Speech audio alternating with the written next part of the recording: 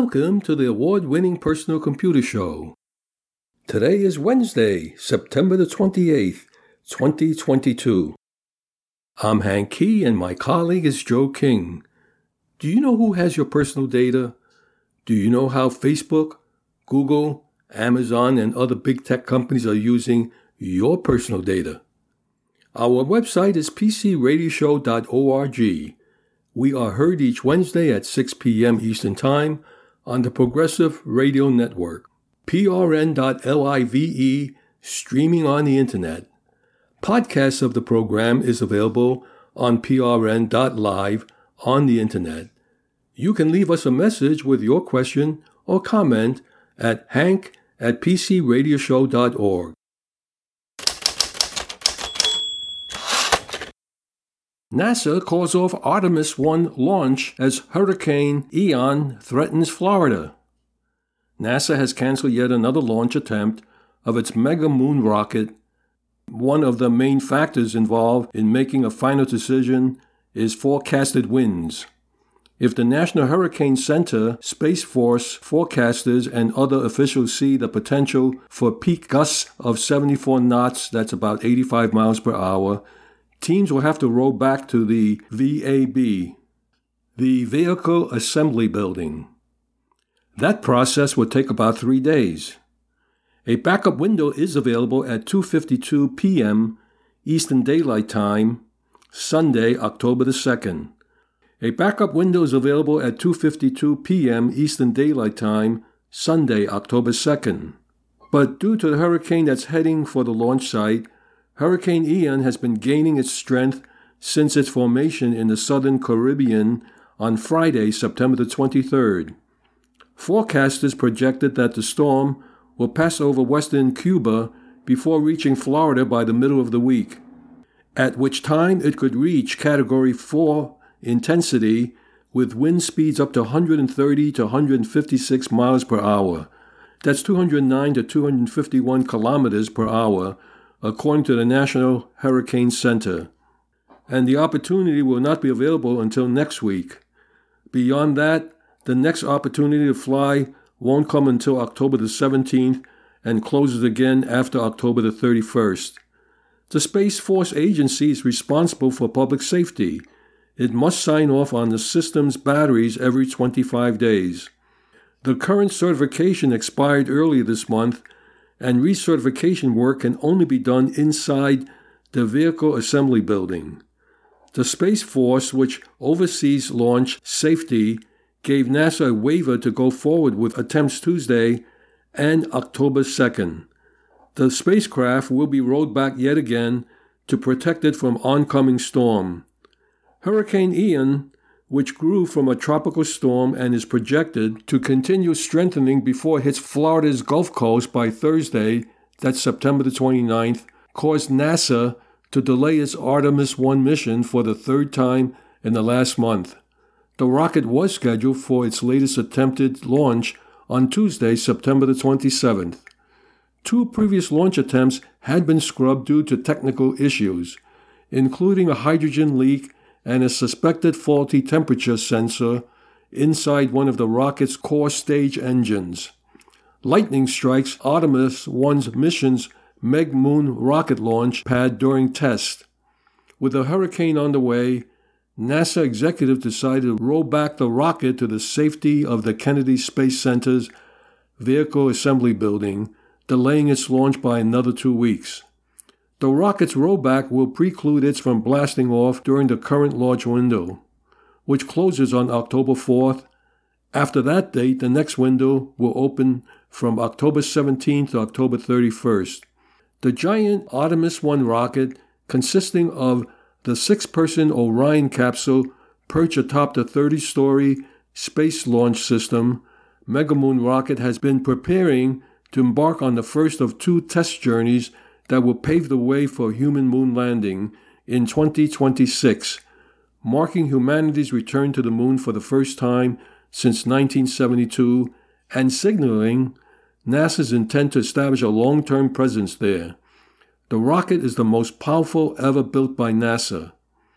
Orion is planned to make 2 flybys of the moon 62 miles that's 100 kilometers above the lunar surface, zipping as far out as 40,000 miles or 64,000 kilometers beyond the moon before returning to Earth 38 days after launch.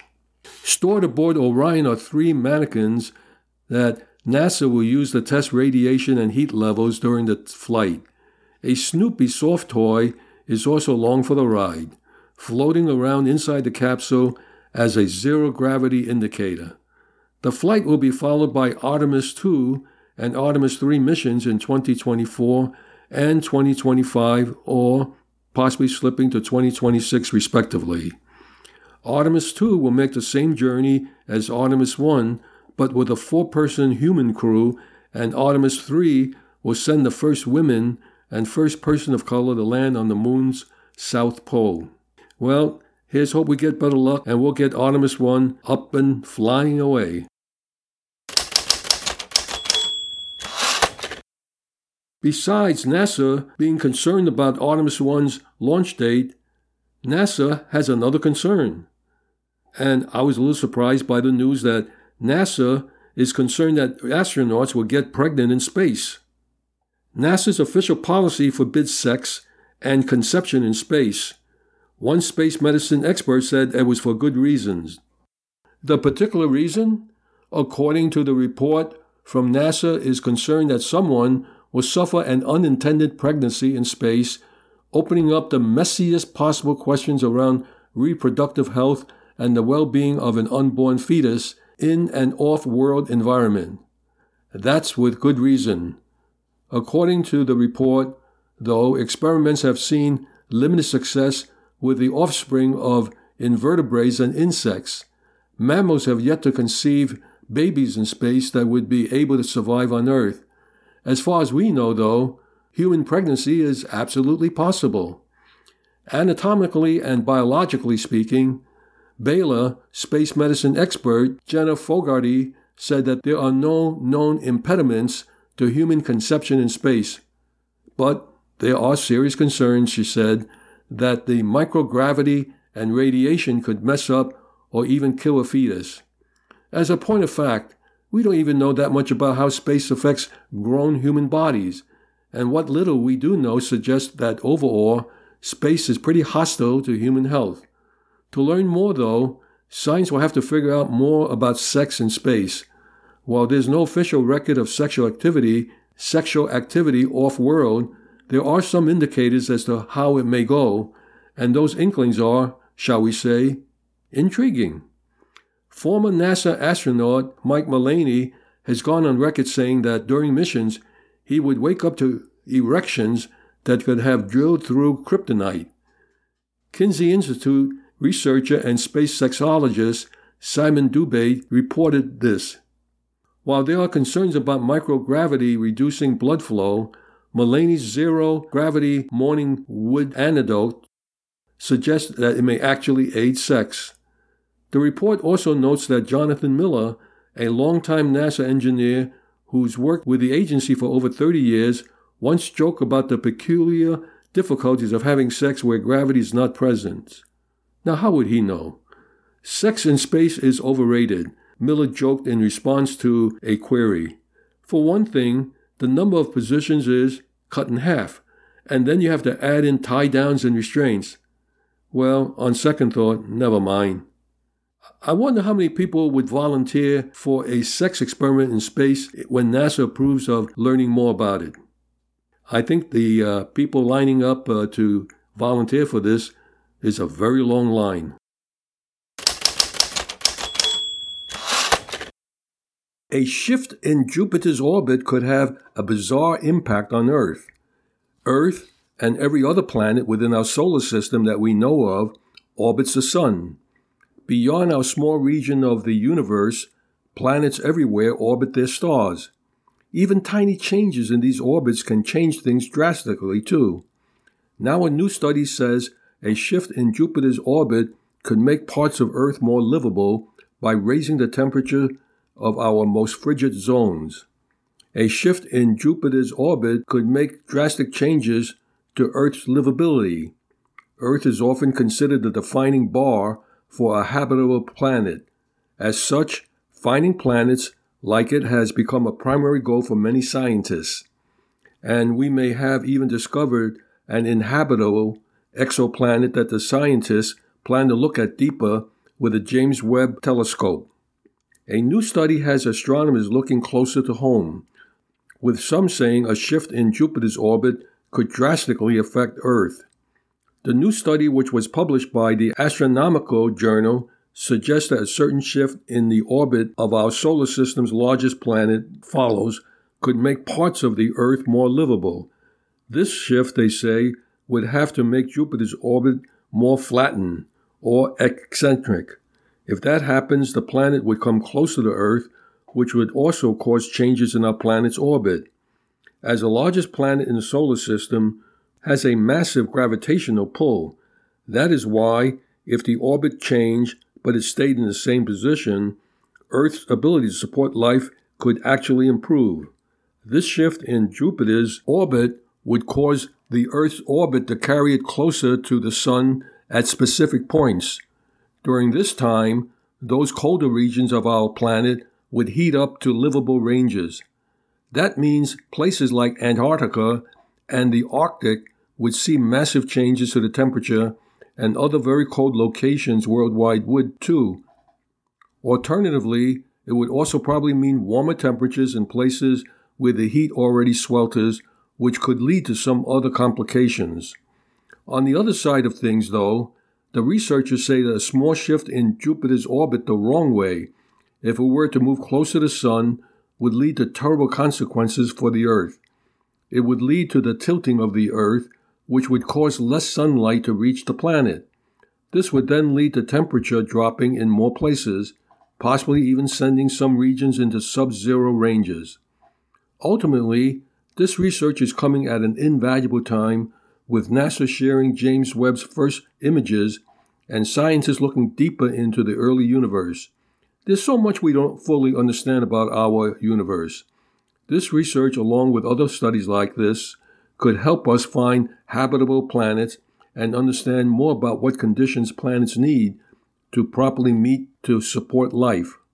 And of course, with all these changes, it affects our climate, and there will be climate change due to nature, and civilization won't be able to manage nature, but just have to learn how to live with it.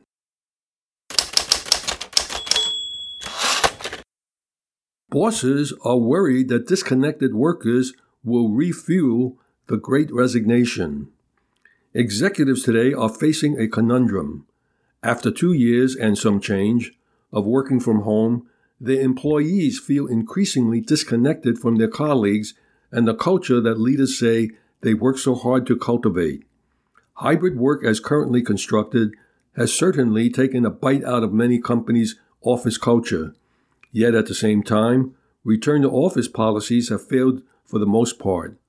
Office occupancy has hovered somewhere just below 50% for some time. And even when workers do work at the office, they're greeted by quiet cubicles and deserted water coolers. So what's the boss to do? 2 out of 3 executives fear their employees will quit for another job where they feel more connected, finds a recent survey of 1,600 remote and hybrid employees. 3/4 of executives believe their staff would leave even if it meant making major sacrifices like taking a pay cut or going part-time. The fear, it seems, is founded. The same survey revealed that feeling disconnected is the top reason workers gave for why they would leave. The number of people who quit jobs in July, the latest available data, was little change at 4.2 million. More than 30% of remote and hybrid workers reported feeling lonely. Most of those workers said they don't feel their co-workers care about them. So what's the missing link?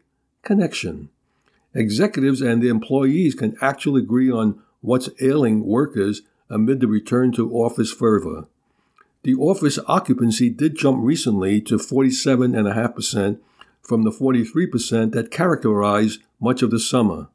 The transition to remote work has been immensely challenging for businesses and employees.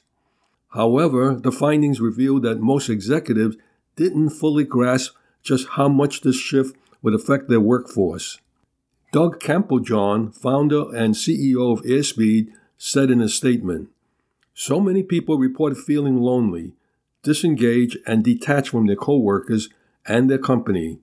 We're at a critical turning point now where leaders need to make connection a priority, or they'll risk losing their best employees at a time when most can't afford to do so."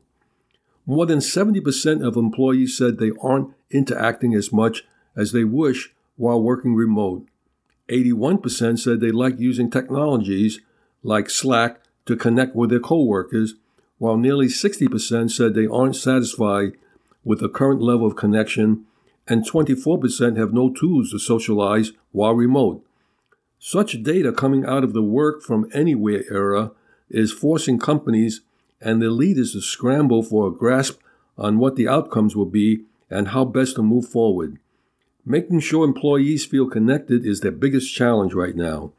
The surveyed executives reported that nearly 90% of them said that improving culture and connection in a hybrid work world is one of their top priorities this year.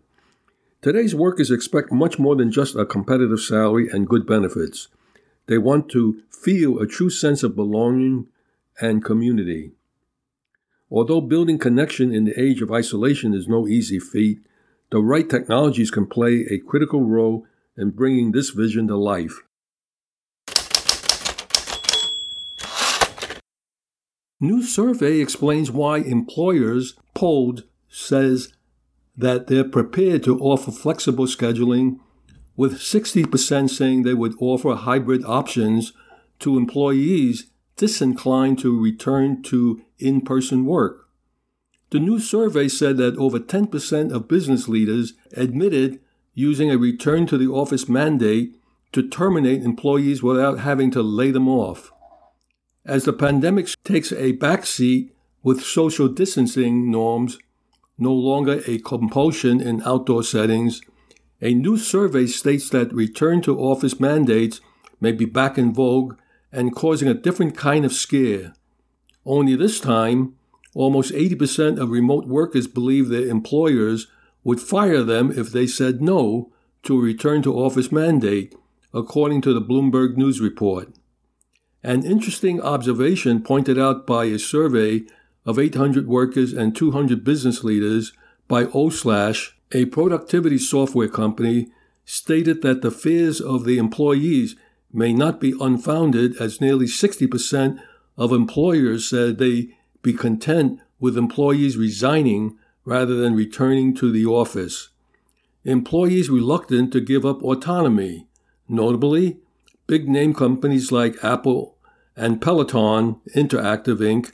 are leading the charge, setting Labor Day as their latest deadline for corporate employees to be in the office at least 3 days a week, noting that the push has driven a wedge between workers and their bosses, with many rank-and-file employees reluctant to give up the flexibility and autonomy they enjoyed during the pandemic, highlighted the Bloomberg News report. The curious stories of employees' resistance are well documented on social media platforms. Popular posts this month describing a worker replying or to a company-wide message with simply no. Meanwhile, just last week, the New York Times offered employees branded lunchboxes to welcome them back to the office, even as the gesture fell flat as more than 1,200 pledged to work from home. To protest the mandated return and to pressure the company to negotiate with the union over returning to the building. According to the O/ survey, for employers who want to sweeten the deal, more money, flexible scheduling, and free food were some of the most popular incentives workers said would lure the employees back to the office. Alternatively, 4 out of 5 employees would be happy to take a pay cut to continue working from home, with Gen Z workers the most willing to do so, the report said. Another interesting highlight from the survey stated that for those employees refusing to return to office, more than 1/3 of the employers see remote workers as more expendable than those on site. While employers polled said that they're prepared to offer flexible scheduling, with 60% saying they would offer hybrid options to employees disinclined to return to in-person work, even as 20% said they would continue to let their employees work remotely if challenged. Almost the same portion said they would fire workers who would refuse to return to their desk, making outright refusal a risky proposition. Perhaps the most important observation by the survey notes that over 10% of business leaders admitted using a return to the office mandate to terminate employees without having to lay them off. The Federal Trade Commission issues a crackdown warning over exploiting gig workers. The agency's message is aimed at large companies, but if you use gig workers, be aware of the agency's new priorities. The Federal Trade Commission is about to ramp up enforcement against businesses that exploit gig workers. The agency announced in a 17-page policy statement that it will start targeting companies who take advantage of gig workers, especially those who participate in unfair, deceptive, or anti-competitive practices. That include things like employee misclassification and unfavorable contracts to wage fixing and concentrated markets. That's not necessarily welcome news for some businesses. Indeed, FTC Chair Lina Khan has been criticized by business groups about the agency's purported overreach. The U.S. Chamber of Commerce sued the FTC in July, accusing the agency of a lack of accountability and arguing that the agency is pursuing an aggressive agenda with far-reaching implications for American businesses and the economy. Khan is pressing ahead, though. Among the agency's prime targets are companies that misclassify workers as independent contractors when they are actually employees. Contractors receive fewer benefits compared with full-time staff employees, including with health insurance and paid time off. It's a cost-saving tactic, but a violation of both federal and state law, and it can get expensive for those that get caught. Take the case of Uber, who recently settled for $8.4 million in one case of worker miscalculation claims. The FTC position is that gig workers are not second-class employees, no matter how gig companies choose to classify them. Gig workers are consumers entitled to protection under the laws we enforce. Samuel Levine, director of FTC's Bureau of Consumer Protection, said in a statement, "We are fully committed to coordinating our consumer protection and competition enforcement efforts within the FTC, as well as working with other agencies across the government to ensure gig workers are treated fairly. While the exploitation of gig workers is often associated with larger companies such as Uber and DoorDash, any company employing gig workers should be aware of the FTC's expanding enforcement priorities." The agency did not single out any company, but in her statement, FTC Commissioner Rebecca Slaughter referenced a recent lawsuit against Amazon that resulted in the agency recovering more than $60 million to pay back Amazon Flex drivers who did not receive their tips. Gig workers continue to be huge contributors to nation GDP. 16% of Americans have reportedly earned money by participating in the gig economy. In the gig economy, the FTC cites a survey from MasterCard estimates that the gig economy will spur $455 billion in yearly sales come 2023. Presenting the ITPro series with Benjamin Rockwell. This is Benjamin Rockwell, and now it's time to get down to business. This is where we talk about IT and the workplace, or as we have for the last couple of weeks, a common item that is prevalent in IT, but also across the entire workplace. And there's some important things that come along with this. And I want to talk about quiet quitting for this week and next week, because there are things that can be done. There are things that can get us on track, and we need to think about these both from a perspective of what do we want, from the employer perspective, what do we want out of our workers? But also, what do workers want out of our employers? And some of the things I'm going to say this week are to hopefully spur ideas in your mind, the phrases that might help drive the conversation forward.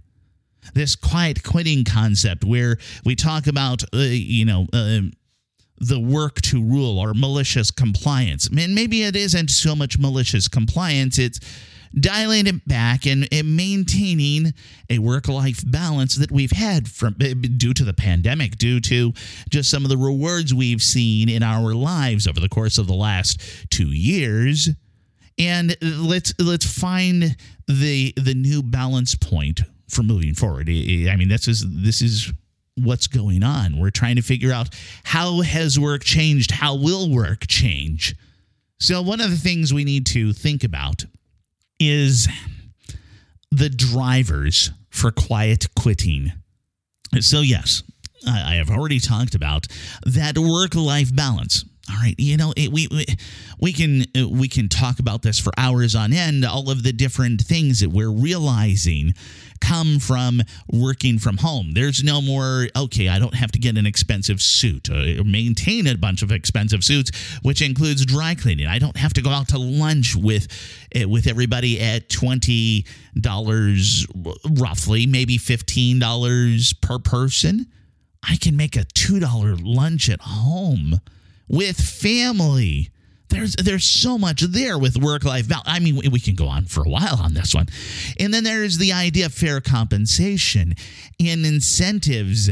People have been I'm talking to different people where, during the pandemic, no raises came, but inflation has really, over the course of 3 years, it's nearly 20%. Maybe it's 3.5 years, but from 2019 through the pandemic to now, it's roughly 20% inflation. And some companies have not, they said, we're waiting until the end of the pandemic. We're waiting to see if we survive. And then there's other things. There's learning, both on the job, but learning options that lead towards career advancement. Maybe not the classes your employer wants you to take, but just overall education, but even the idea of career advancement. And then there's this lack of recognition by your employer, or maybe a lack of visibility. Not necessarily your boss going, hey, why aren't you getting anything done? But more a matter of, hey, I didn't know that you fixed this. I didn't know that you drove this. I didn't know that you resolved this. There's a lot of different things.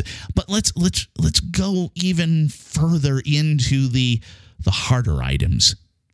The toxic work culture. Now, this can be management. This can be peers. This can be just a perception of a difference in that work-life balance. Well, Johnny gets to work from home all the time. Why do I have to come into the office all the time?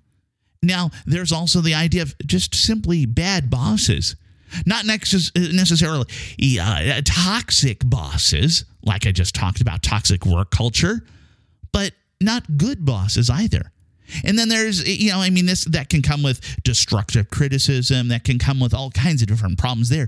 But there's also the idea of excessive working hours, or these hustle cultures, the culture which drives people far, far, far beyond what we've grown accustomed to with the work-life balance. In everything I've said, these are things that are in the power for the employer to fix. It doesn't mean they have to fix everything, but they're in the power for the employer to fix. I know earlier I said that this quiet quitting was more of an employee thing, or at least I indicated that, but let's explore this again. Work-life balance. The employer can resolve that. Compensation and incentives. Yes, that's an employer situation. Maybe it's to some extent there's an employee expectations, But you have to meet your employee with their expectations, especially if they can solve those expectations elsewhere. There's learning and career advancement opportunities. Where does that come from? Yeah, employer. Lack of recognition, lack of visibility, toxic work cultures, bad bosses, destructive criticism, excessive work hours, not telling people, hey, it's the end of the day, just chill. All of these are within the power of the employer to resolve. People have realized that slaving away, going for days where you're involved with 8 hours, 9 hours after lunch, plus 10 hours after commute or 11 hours of commute. How much time are you spending all in the quest for a couple more pennies? Yeah, we've got to solve some of these things. Next week, I'm going to provide some insight for both sides as we close this out. This is Benjamin Rockwell. Back to you, Hank. Thank you, Benjamin.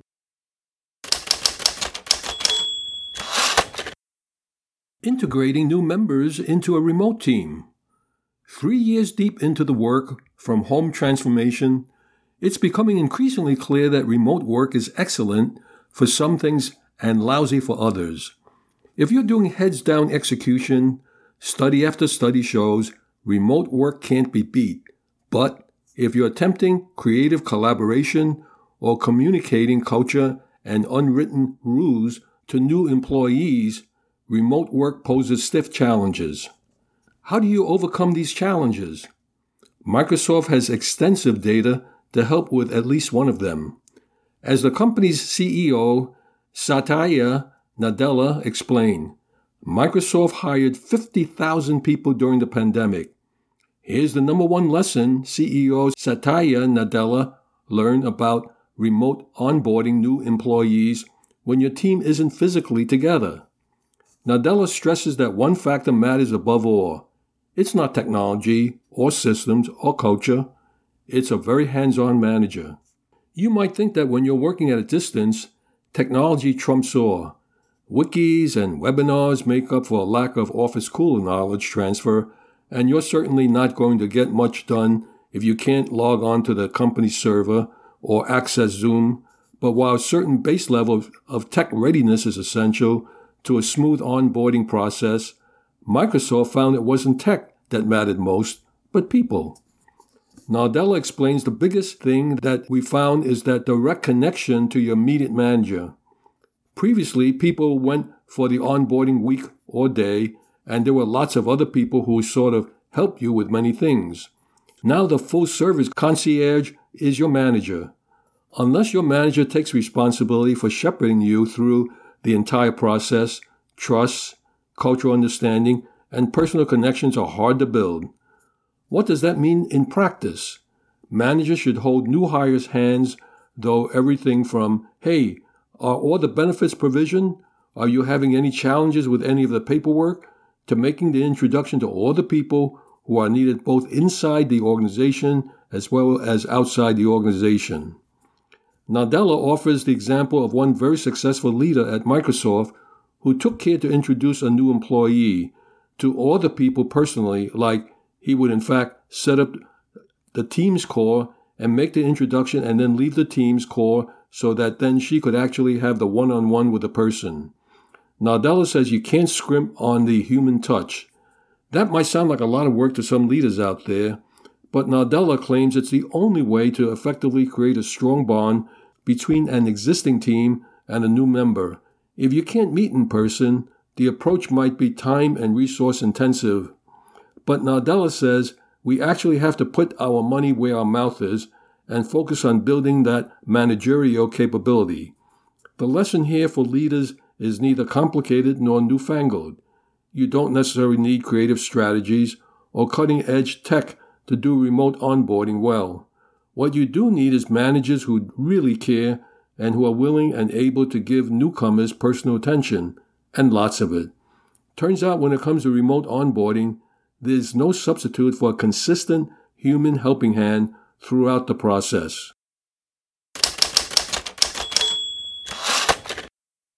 I always thought that being able to make something out of nothing was a human nature trait. An example is to raise a fuss about something minor, trivial, or unimportant, to exaggerate or put too much focus on a minor issue and make it seem like a major one. The law of physical physics deals with matter. Scientists create matter from nothing in groundbreaking experiment. We've probably all heard the phrase, you can't make something from nothing. But in reality, the physics of our universe isn't that cut and dry. In fact, scientists have spent decades trying to force matter from absolutely nothing.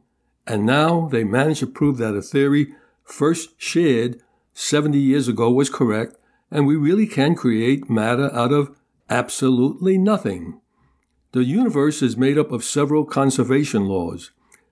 These laws govern energy, charge, momentum, and so on down the list.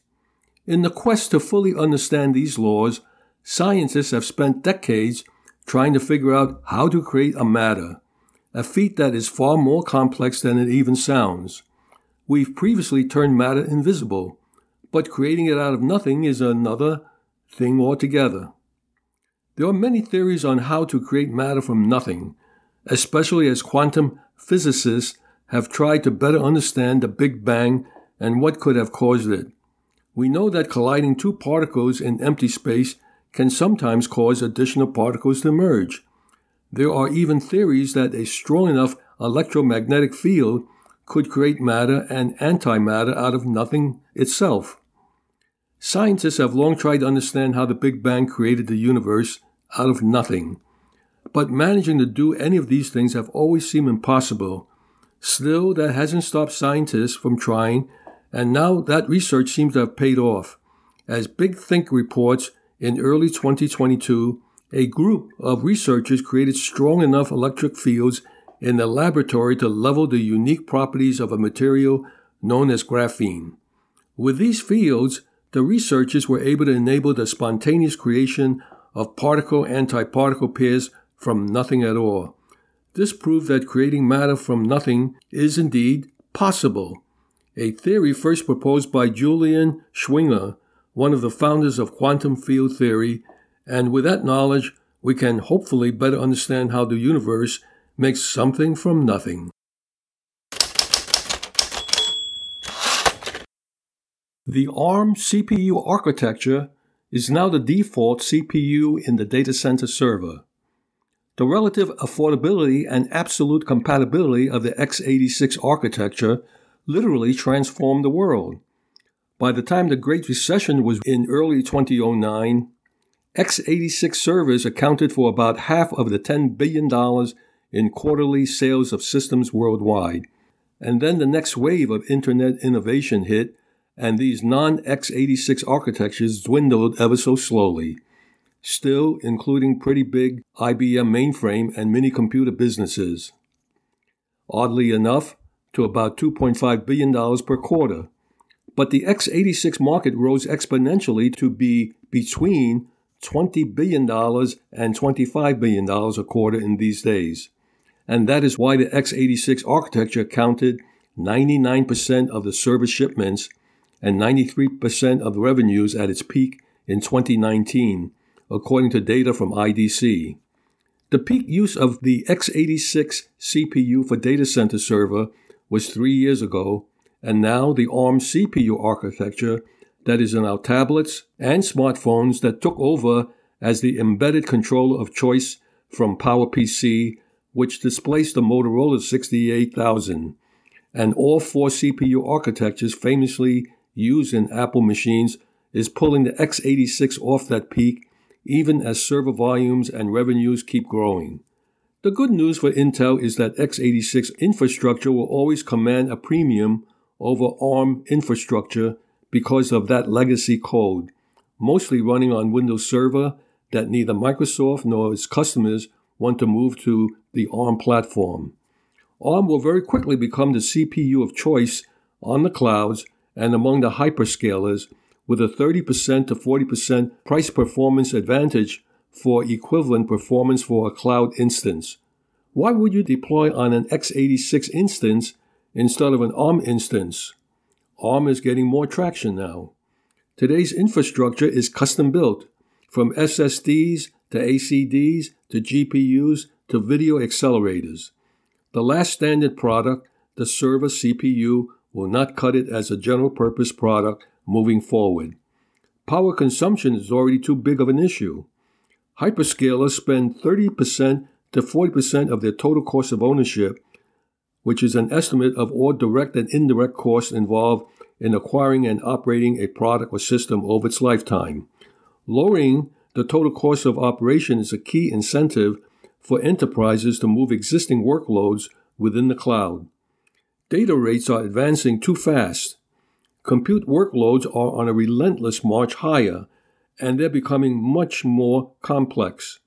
Machine learning and AI are taking over. The future of infrastructure must look nothing like the past.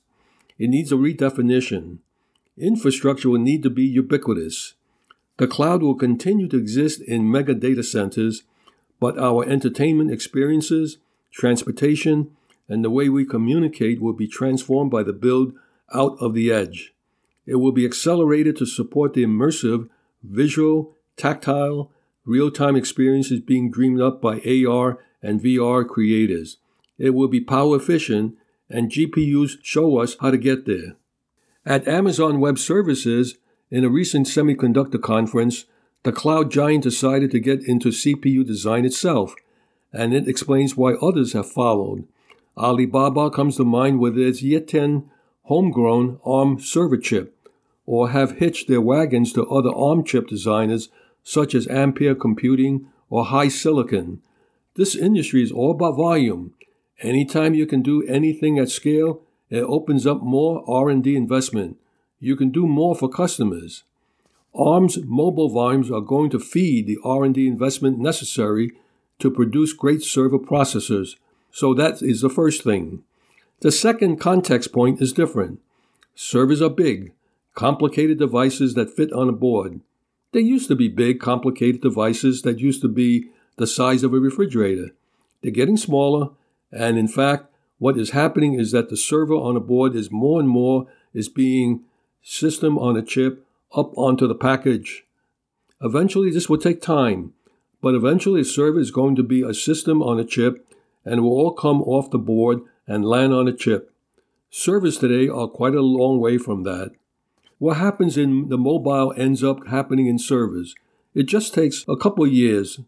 Many are convinced that this is definitely going on. Clearly, the rise of the ARM-based smartphone and the ubiquity of the ARM system on a chip has changed all levels of infrastructure. It is about an ARM CPU having equivalent or better performance than an x86 CPU and much lower cost, and about the hyperscalers, the cloud builders, and telcos having the option of customizing an ARM CPU design and having their own relationship with a few remaining advanced process chip foundries. This is all about IT organizations controlling their own fate. The x86 on cloud becomes the new mainframe and the new Unix server with its pricing locked into a curve from a time gone by, which brings us to the RISC-V, or some people call it the RISC-V. David Patterson is a prolific researcher and inventor. He was the leader of the Berkeley RISC project, which gave birth to open-source BSD Unix. Patterson is also notably vice chair of the board of directors for the RISC-V Foundation, which controls the open-source RISC-V instruction set and which has moved its headquarters to Switzerland 3 years ago to put itself outside of the national governments. If ARM's licensable technology is a parallel to the rise of RISC Unix, then perhaps RISC-V, which has an open-source instruction set and logic blocks, is analogous to Linux. ARM may be set up for a good decade-long run in the data center, at the edge, and in our client devices, but watch out for RISC-V.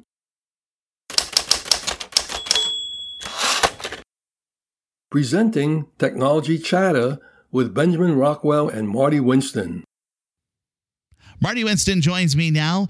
And Marty, I look at your desk every time we talk, and there's always weird things that sit around.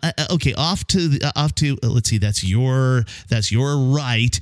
You've got this gizmo here that's sticking up. What? That thing. What is that? It is called cell phone seat. Okay. And it comes on a card like this. And it tells you how wonderful it is, won't block your cup holder, and blah, blah, blah. Now, years ago, in the 70s, I was talking to the VP Sales and Marketing for Tenna Corporation, and they made things like electric antennas and things that added echo, to reverb to your radio and all of that. And they also made in-dash replacement radios. And I believe I was driving something like a Gremlin back then, or maybe an obscure Dodge. I cannot imagine that you would have bought a Gremlin, but okay. You don't make these for my car. He said, let me tell you something. He said, in radio, you do Chevy, you do Ford, and you're done. Okay. All right. Yeah. I've got a 2022 Subaru Forester, and I love the car. Yeah. And I can understand that it's not one that they tested when they were designing the cell phone seat. Mm-hmm. Cell phone seat has kind of a ring at the bottom that's designed to go into the cell phone and into the coffee holder, the cup holder. And you're supposed to then be able to fit your cup in the middle of it. Then it's got a strut that comes up, and it's got a slotted thing that's supposed to be able to hold your phone in either portrait or landscape mode. Okay. Okay, and if your phone happens to fit it, it's brilliant. If you have the right size cup holder and the cup can fit where this goes in, then it's doing exactly what it should. And if where this strut is up with a holder rectangle at the top isn't blocking anything, you win, you win, you win. Mm-hmm. That wasn't the case for my Forester. Okay. Oh, dear. All right, go on. When I squeeze these bands at the bottom, and I can squeeze them a lot to get them in the cup holder. Yeah. There is no cup you can fit in along with it.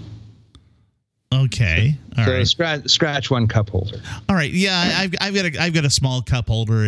For actually, both of them are kind of small. Yeah. Okay.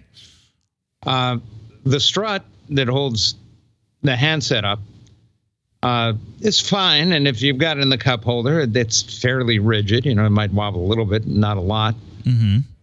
But when you slide the phone in, if it's got something like an OtterBox case, and you know what they say about phone cases, there's OtterBox and there's everything else.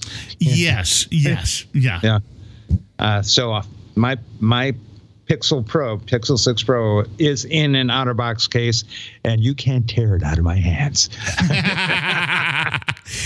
You can have my OtterBox case when you pry it from my... Yes, okay, go on. So when I tried putting the OtterBox case on the Pixel into this thing, it wouldn't go down far enough. Oh, okay. All right. That was in portrait mode. In landscape mode... And the Pixel isn't the largest phone on the market, though. No, it isn't. No, it's okay. And in landscape mode, it went in kind of okay. Not exactly the stability I would trust, but give them credit. Do you have your phone handy? Show me. Okay. Here's my phone. Okay. Here's this thing. Radio listeners, close your eyes and imagine. Okay. Here we are. Okay. Yeah. I can see it wobbled a little bit when you put it in there, and I can imagine. Okay, all of a sudden you turn around. All of a sudden hit the brakes. Yeah. Right? Your phone's flying out the window. Yeah. It doesn't seem to be too good. Not my choice. So you'll note this is not in my car. Yeah. Yeah. It's sitting on your desk. I don't want to say that it's malformed. Yeah. Your mileage may vary. It might be perfect for you. But for me, it not only doesn't fit the cup holder, doesn't fit the phone, but if I try to put a phone in it, there are things on the center console I can't see or touch anymore. So the trifecta of bad fit. Yeah. And I think that that's an ergonomics thing that we all should be paying attention to whenever we're selecting anything. We need to think about all of the different aspects of how it's going to literally fit in our life, our car, or our home, or whatever it is. Yeah. How do you size something like this before you buy it? Yeah. I know I don't wander around. Oh, let me measure my cup holder as I walk into Lowe's. Oh, yes, there we go. I measured my cup holder 30 seconds ago, 30 minutes ago, and there's what's the name on it? The cell phone seat. Cell phone seat. Yeah, there's a cell phone seat. It'll work fine. Yeah, you're right. So look, the caveat emptor. I'm not saying it's a bad product. If it works for you, it could be brilliant. Yeah. Speaking of OtterBox, the OtterBox case fits in a little clip holster thing with a belt clip on the back that also can be an easel stand and swivels and all of that. Yeah. And I was wondering why my phone felt loose, and little thing at the end had broken off. Yeah. And there was no way that I could keep using it in the case, which scared the bejabbers out of me. I want you to know, OtterBox warranty did not hesitate. Yeah. Their customer service, hurrah, just brilliant company. Yeah. I've reviewed other cases. Some of them are pretty good and pretty defensive, but there's only one OtterBox, and they're not paying for this. Yeah. The only other company that I liked better than OtterBox, they're gone. They went out of business somewhere around, I don't know, iPhone 8, somewhere in there. So, and we're about ready to get 14. This is Benjamin Rockwell. Back to you, Hank. Thank you, Benjamin, and thank you, Marty.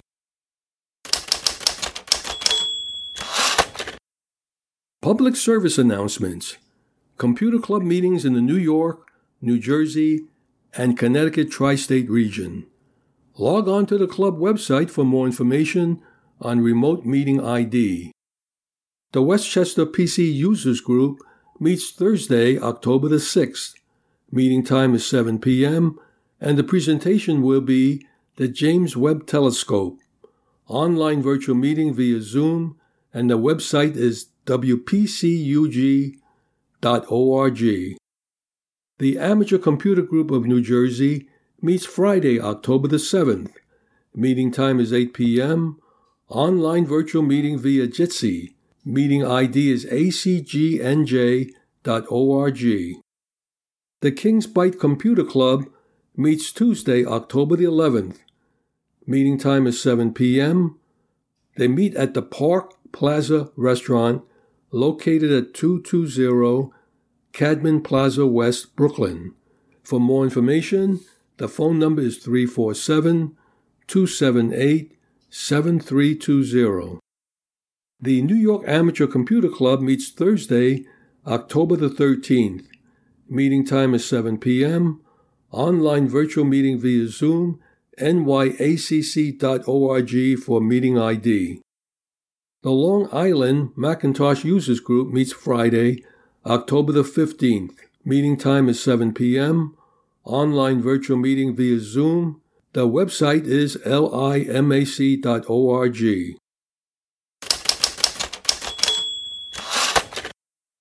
Podcast of the program is available on PRN.live on the internet. If you have any questions for us, just send us an email addressed to hank@pcradioshow.org. In the meantime, stay in touch and remember to do regular backups. I'm Hank Key, and on behalf of Joe King, Michael Horowitz, Benjamin Rockwell, and Marty Winston, we thank you for listening.